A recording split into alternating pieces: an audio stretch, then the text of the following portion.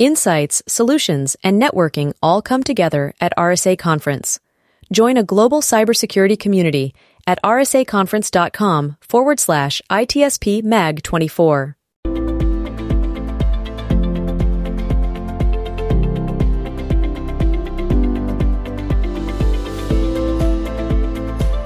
Either we are there or not, ITSP Magazine still gets the best stories. There are plenty of conferences and all sorts of events that spark our curiosity and allow us to start conversations with some of the world's brightest minds.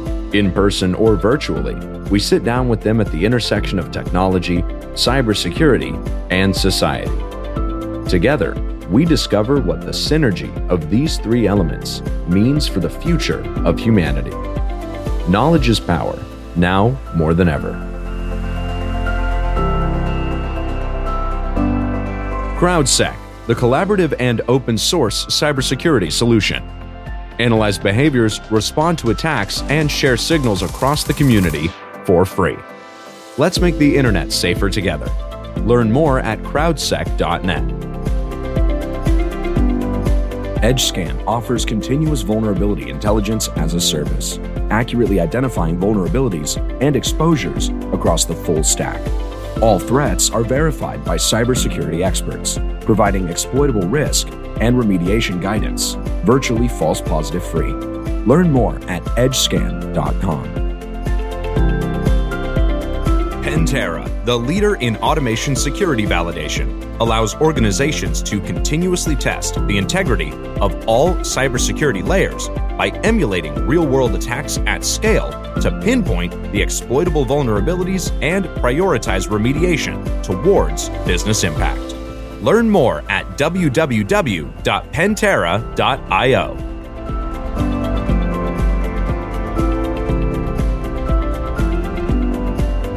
Marco. John. The sirens are blaring. I think something important must have happened. Maybe that's right. Maybe a breach, some ransomware. Why did they send those? I think the siren was a new round of funding was just received. Somebody was celebrating. Either that or the plaintiff call of companies looking for funding, having a hard time. That's right. Where's all the money? Where's all the money? Well, people hear a voice here on this podcast. It isn't you and I, Marco. And I'll just kick it off by saying I'm thrilled to have Bob Ackerman on. Bob, it's great to have you on the show. Hey, I appreciate it, guys. It's great to see you again. And this is part of our Chats on the Road to Hacker Summer Camp, Black Hat and DEF CON in Las Vegas 2022. And we get the opportunity and the pleasure of chatting with a lot of inspirational folks, speakers and panelists, and others who've been in this industry a long time, doing a lot of cool things. And Bob fits that category. Looking at investments and technologies and innovation, and how we solve the problems that we face in this industry, and perhaps even why there's an industry at all. I'm sure Bob could probably talk about that as well. So this is connected to our coverage of the event. And Marco, you ready to get into it? I am. And as you list this, I'm just going to repeat the joke that we made before we start recording. We do not have 4 hours nor 10. So we'll try to summarize as much as we can and trust Bob that he can do that. And I have no doubts about it. So kind of like there's some hints of what's been going on, where we're at and where we're going. I'm excited. I'm getting my popcorn. I'm going to listen to this. That's right. Well, you have to hopefully chew your way through this one too, Marco.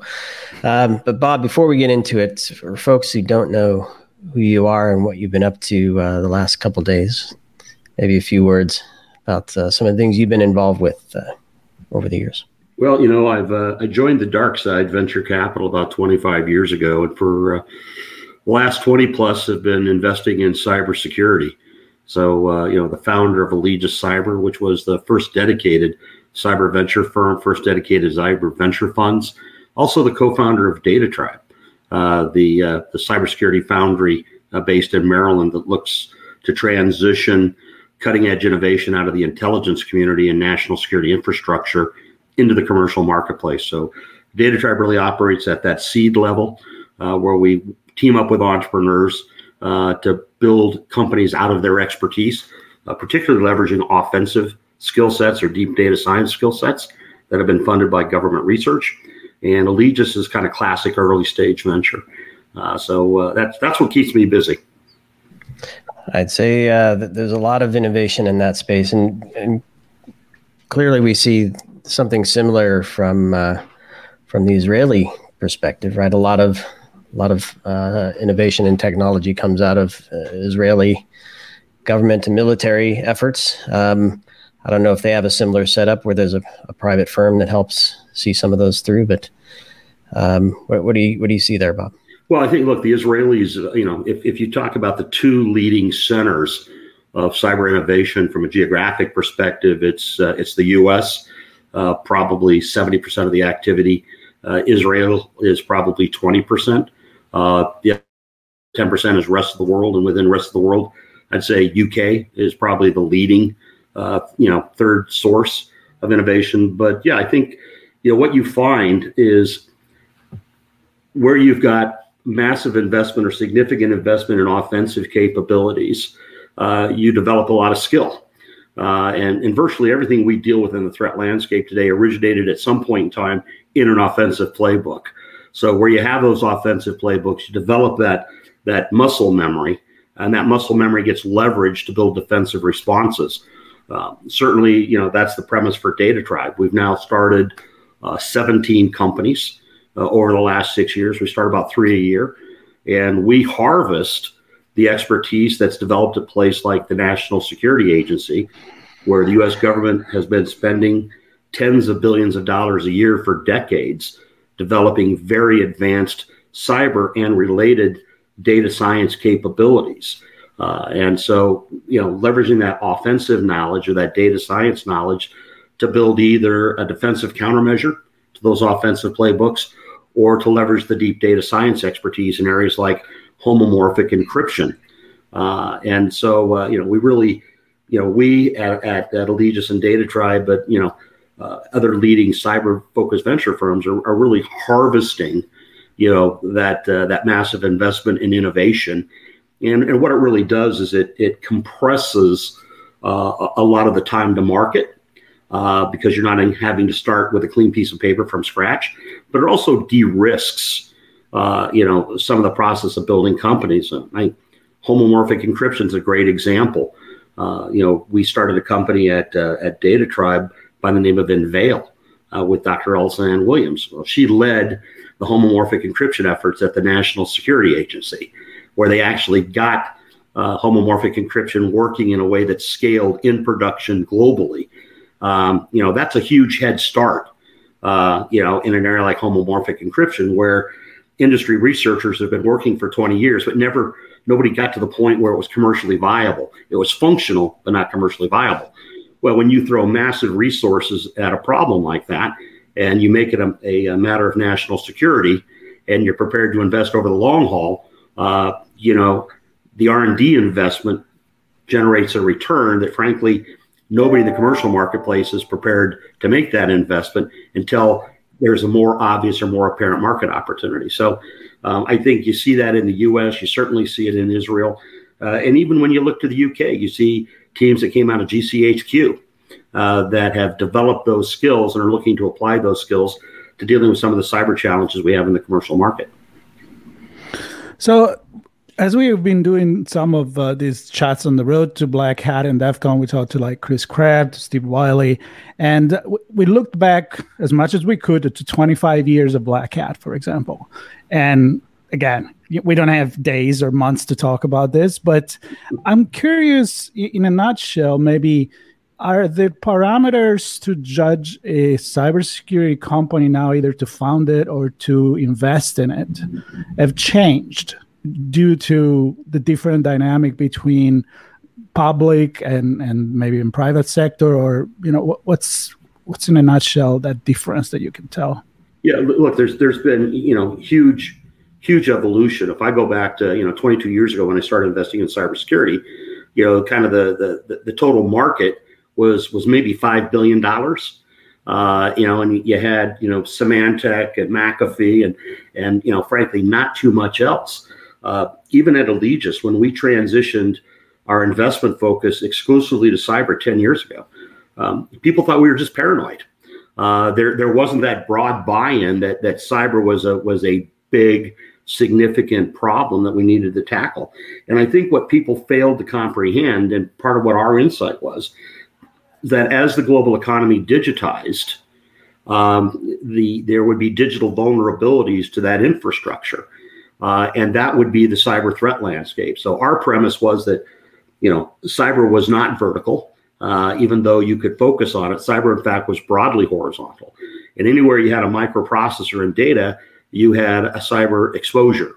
And so I think there's been a growing realization as that global economy is digitized and more of the adversaries have looked for ways to compromise that infrastructure to extract value, however that is defined. There's been a growing awareness of this existential threat. And that realization is what really has kind of fueled the growth of our industry over time. I still think we're in the very early days, to tell you God's honest truth. I mean, this is good guys versus bad guys. The bad guys are just as smart as the good guys. They are equally and sometimes better motivated, and they're unrestrained. And so you have a very interesting dynamic of bad guys versus good guys, with the bad guys actually driving innovation. They identify vulnerabilities that they can exploit, and they're better at doing that than the defensive guys, who are really running about the business of deploying applications, deploying systems, trying to run the business. And, oh yeah, by the way, let's make it secure. Whereas the offensive guys, the bad guys, get up every day saying, where's the vulnerability? Where's the hole? Where's the gap? How do I exploit it? How do I monetize it? So you've got this very interesting dynamic in cyber where offense actually drives the innovation. And what that means on the defensive side is we are largely playing catch up and usually a little late to the party. We're reacting. And so you've talked about that 25-year time horizon. Yeah, growing awareness, a realization of the threats, massive investment, both on the part of the customer to secure their infrastructure, on the part of the innovators to provide the solutions to secure that infrastructure. But we're still largely in a reactive mode today. And I think when we talk a little bit about the future, my perspective is we have to get out of reactive and get to proactive. Part of that is secure by design. And part of that, frankly, is thinking like a bad guy, thinking like an attacker. One of the reasons, my playbook involves pulling teams. Let's pick one. Let's pick Dragos in the industrial control security space. Dragos began life at Data Tribe. Well, what did we do? We picked up 3 guys that were the core of the offensive team at the NSA in industrial control systems. And what was the task? Leverage your knowledge, leverage your expertise about the technology and the threat landscape and the vulnerabilities, and build defensive countermeasures. And if you want to build cutting edge defense, you start with the guys that created the threats. You start with the guys that were on the offensive side of the equation. And I think if we embrace that playbook, we're going to get a lot better at kind of closing the gap between offense and defense. Understanding typically, there's probably a 4 to 5 year time gap between when an offensive playbook is developed within, let's say, the intelligence community, and when that begins to manifest itself in the broader commercial market. But if you pull out a clean piece of paper and say, I want to build a cybersecurity company, what should I build? At that point in time, if you don't have the answer to the question, you're already too late to the party. And so in our world, when we're starting companies or working with teams, unless they've spent their entire career in cybersecurity, probably not going to be a fit for us. This market moves too fast. It's too dynamic. You can't really learn on the job. You've got to bring a baseline of knowledge and expertise with an understanding of where the vulnerabilities and gaps are if you're going to start a company and have a reasonable chance of building something that's commercially viable and successful. So let's look back again, Bob, because clearly over the years, the infrastructure has changed, right? We had on-prem data centers and perimeters, and it was really servers and firewalls, and maybe your email gateways that you had to protect. over time, we've introduced cloud and apps and APIs and all kinds of fun things that just open everything up. And I'm wondering your view of how things have evolved from a cyber perspective. I presume we played catch up against all those innovations as well. And where do we sit now with that? Are we set in a place where we can actually help new innovations be secure? Kind of to your point of secure by design, or are we always going to be in a catch-up mode? I would like to say yes, but I think it's a challenge because the pressure to innovate and to digitize, on the bit of a business or to an enterprise, the difference between success and failure is the pace of that innovation. And so much of what we're doing, not in security, but in base case IT, is to drive that innovation as fast as we possibly can. And what happens is that security all too many times becomes a secondary consideration, if that. And so to get to the place, Sean, that you're talking about, we have to have a significant cultural shift to understand that while we're deploying advanced technology, security is at the table as part of that conversation. Can I jump in, Bob? Because I don't know if this is a weird thought or not, but it seems like we're funding cybersecurity companies to come in and help shore up weaknesses in new technologies. I'm wondering, is there an opportunity to fund security within other things that are being funded? So we say, you're going to get funding for this new container technology, and here's a security venture or capitalist that is going to come and join us to ensure that you're investing in security in that. Look, I think that's where we have to get. I think we're beginning to have an awakening. It's not driven by technology; it's driven by business. When the Securities and Exchange Commission, for example, starts to hold corporations accountable and put policy in place in terms of how they manage cyber risks. When this becomes a board level set of responsibilities, when you have the emergence of a chief risk officer, all of a sudden cybersecurity moves out of the exclusive technology domain into the business risk domain. And now all of a sudden, at board levels, you're having conversations about, let's talk about our cyber risk. Let's talk about our exposure, because that is potentially the existential threat to the business enterprise. And I think when you begin to have that conversation, and it pulls in the insurance industry, it pulls in the regulators, when you begin to have that conversation is when you begin to see a cultural shift in terms of, we're going to drive innovation, but with that innovation, security has to walk part and parcel with that, because innovation that exposes us to risk that we can't manage or mitigate doesn't help the business.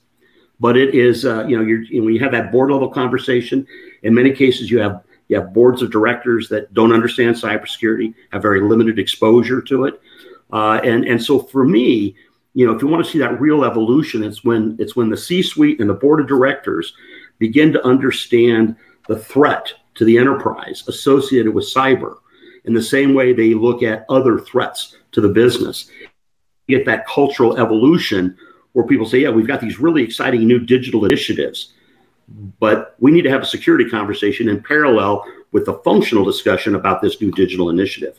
And I think we're in the very, very, very early days of those conversations beginning to emerge. I wrote a piece for Forbes, 3 or 4 or 5 weeks ago, talking about the need for chief information security officers, in whatever flavor that is, to have a seat at that board table, and that means whether the CISO is within the organization participating with the board in these discussions, or it's retired CISOs being tutored to sit on a corporate board and bring that experience and expertise, that perspective into the discussion. And I think, frankly, that's where a lot of it's going to start. When this really becomes a priority and it becomes a mandate in how IT supports the business and how new functions and services are deployed, you've got to have that level of awareness to really drive that cultural change. Yeah, I love you said cultural change a few times, because I was going to go there, because I'm going to make a joke here. Nobody should take me seriously. But when you hear this conversation, you're like, maybe I get a more secure investment investing with the bad guys. But as a joke, that's something that, yeah, sure, is the shortcut for the quick buck for sure. But in the long run, you're going to be against the law, number one, and eventually you're going to get cut, right? And the fact is that we have to give time to our society to evolve and think. This industry, let's face it, it's really young in terms of evolution of our society. Absolutely. So I love what you just said and how everything needs to come together. And again, think the investment not for the quick buck now, but for the long run. And I love to hear from you. How are things moving with this? I mean, our company being developed in a more, I don't know, cultural environment that is fit, or we're still far away from it? Look, again, as I said to Sean, I wish I could say yes, but we still have challenges, right? Until we get that cultural bit to flip, we're still going to think about cybersecurity as a technical domain, and there are technical aspects to it, but again, it fundamentally is about risk, right? And so I think we're getting smarter in some ways. But what I really want to see is I want to see this transition from reactive whack-a-mole, which is where we largely are today, to beginning to think prescriptive and preemptive. I have a view that long-term, the most fundamental solutions and approaches to securing enterprises are actually to be data-centric. If you think about the mouse, right? What's the mouse after? The cheese, right? And for hackers and attackers, most of the time they're after data. So in the cases of industrial control systems, they're after the systems themselves. And what that tells me is we need to think differently about the solution to the problem. Yeah, we can secure our perimeters. We can put intrusion detection in. What we've done to date is I want to see the adversary as far out as possible. I want to raise my perimeter as high as I possibly can to stop them from getting in. And if they get in, I want to find and kill them as fast as we possibly can. And that basically is the relentless mouse trying to find a path to the cheese. Well, we need to get to a place, and it's why I get excited about things like homomorphic encryption of data in use, where the adversary gets in and the data is useless. So I think things like homomorphic encryption are going to turn out to be very, very important. That's not the only one, but that data-centric approach to security, if the adversary is after the data, we need to spend more time securing the data as opposed to the infrastructure that accesses the data. I also think we're likely, if I sit down and reflect on some of my conversations with my friends in the offensive intelligence community, where we're going to see data-based or data-centric attacks, where data is going to be weaponized, and whether that is artificial intelligence and training data and manipulating models or corrupting data, to manipulate systems that depend upon that data, that's going to be the next big threat vector. And we have no defense against those attacks today. I chair something called the Global Cyber Innovation Summit, which is been described as sort of the Davos of cybersecurity. It's an invitational gathering of chief information security officers, policymakers, really thought leaders in intelligence community and cybersecurity. And Sean Tursky, 2 years ago, gave a presentation on the weaponization of artificial intelligence. And you see the real distinction between how offense and defense thinks about things. From a defensive perspective, we think of artificial intelligence as how do we close the skill gap? How do we automate processing all that identity to find the signal in the noise to improve our efficiency in responding to attacks? Sean flipped that and said, now imagine a weaponized attack or an AI-based attack. The Office of Personnel Management compromise doesn't take place in 9 months. It takes place in 9 hours. How do you respond to that? So, when I sit down and talk about a data-centric approach to cybersecurity, I think that's the future. And I think that's when you begin to get prescriptive about how do you think about cyber in terms of what the adversary is after and how do you secure that infrastructure. And I think that's going to be one of the big areas of innovation going forward. It doesn't mean that threat intelligence and perimeter and insider, it doesn't mean we ignore all that stuff, but it just means as we secure that infrastructure, as we raise the bars, as we make it harder and harder for the adversary doesn't say, well, yeah, that was a good run, I'm done.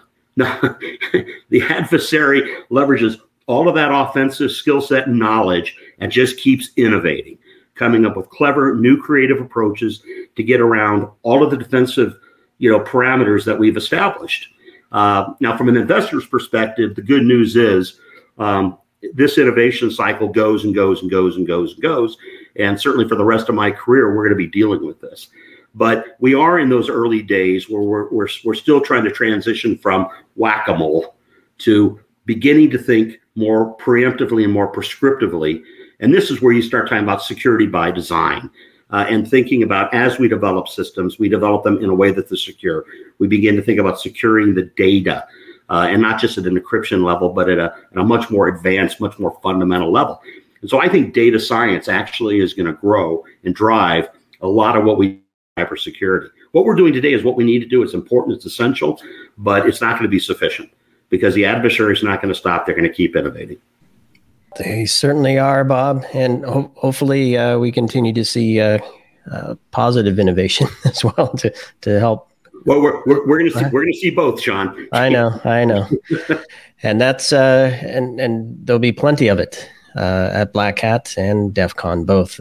Arsenal is a lot of fun tools, open source tools that represent this innovation. Clearly, a lot of research and presentations, and certainly the business hall has a lot of innovation as well. So, lots of things for folks to see. You touch on open source as a great example, right? All of the economic benefits that accrue from open source at the expense of security. Right. And so, I'm an old Unix guy, right? So, open source runs through my blood. And there are a lot of economic benefits that are associated with open source. There are a lot of security issues associated with open source. And this is where, our rush to innovate and leveraging open source, which is all positive, has a security side to it that we only wake up to and realize after the fact. Creates a new vector for innovation to, okay, how do we rethink that in a way that security runs with that open source? So, yep. Excellent point, Bob. And I wish we had another hour or 4 days and 5 minutes to chat with you. Perhaps we'll have you back on again because I have a gazillion questions, but we've run out of time for this particular Chats on the Road to Hacker Summer Camp. So, Bob, I want to thank you for your insight, for what you've seen over the last 25 years in investing and in this space and a view for the future. Sounds like a culture of secure by design is what we need to strive for. And hopefully we can get there. So thanks, Bob. Always a pleasure. I'm gonna go check on the cheese right now. Actually, you got me all worried about. Well, that's why you keep the cheese in the Tupperware. So. That's right. That's right. All right, thank you, Bob. Yep. All right, so everybody listening, there'll be links in the show notes. I think we'll put a link to Bob's article in Forbes that he referenced, and anything else that Bob thinks would be useful for folks to understand about this space. And stay tuned for more as we continue our chats on the road to Black Hat and DEF CON. Pantera, the leader in automation security validation, allows organizations to continuously test the integrity of all cybersecurity layers by emulating real-world attacks at scale to pinpoint the exploitable vulnerabilities and prioritize remediation towards business impact. Learn more at www.pantera.io. EdgeScan offers continuous vulnerability intelligence as a service, accurately identifying vulnerabilities and exposures across the full stack. All threats are verified by cybersecurity experts, providing exploitable risk and remediation guidance, virtually false positive free. Learn more at edgescan.com. CrowdSec, the collaborative and open source cybersecurity solution. Analyze behaviors, respond to attacks, and share signals across the community for free. Let's make the internet safer together. Learn more at crowdsec.net. We hope you enjoyed this episode of our on-location conversation. If you learned something new and this podcast made you think, then share itsbmagazine.com with your friends, family, and colleagues. If you represent a company and wish to associate your brand with our conversations, sponsor one or more of our podcast channels. We hope you will come back for more stories and follow us on our journey. You can always find us at the intersection of technology, cybersecurity, and society.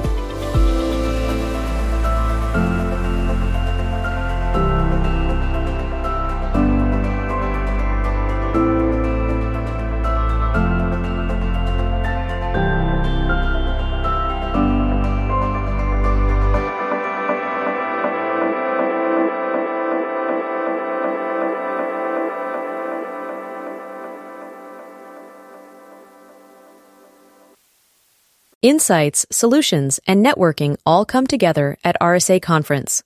Join a global cybersecurity community at rsaconference.com/ITSP Mag 24.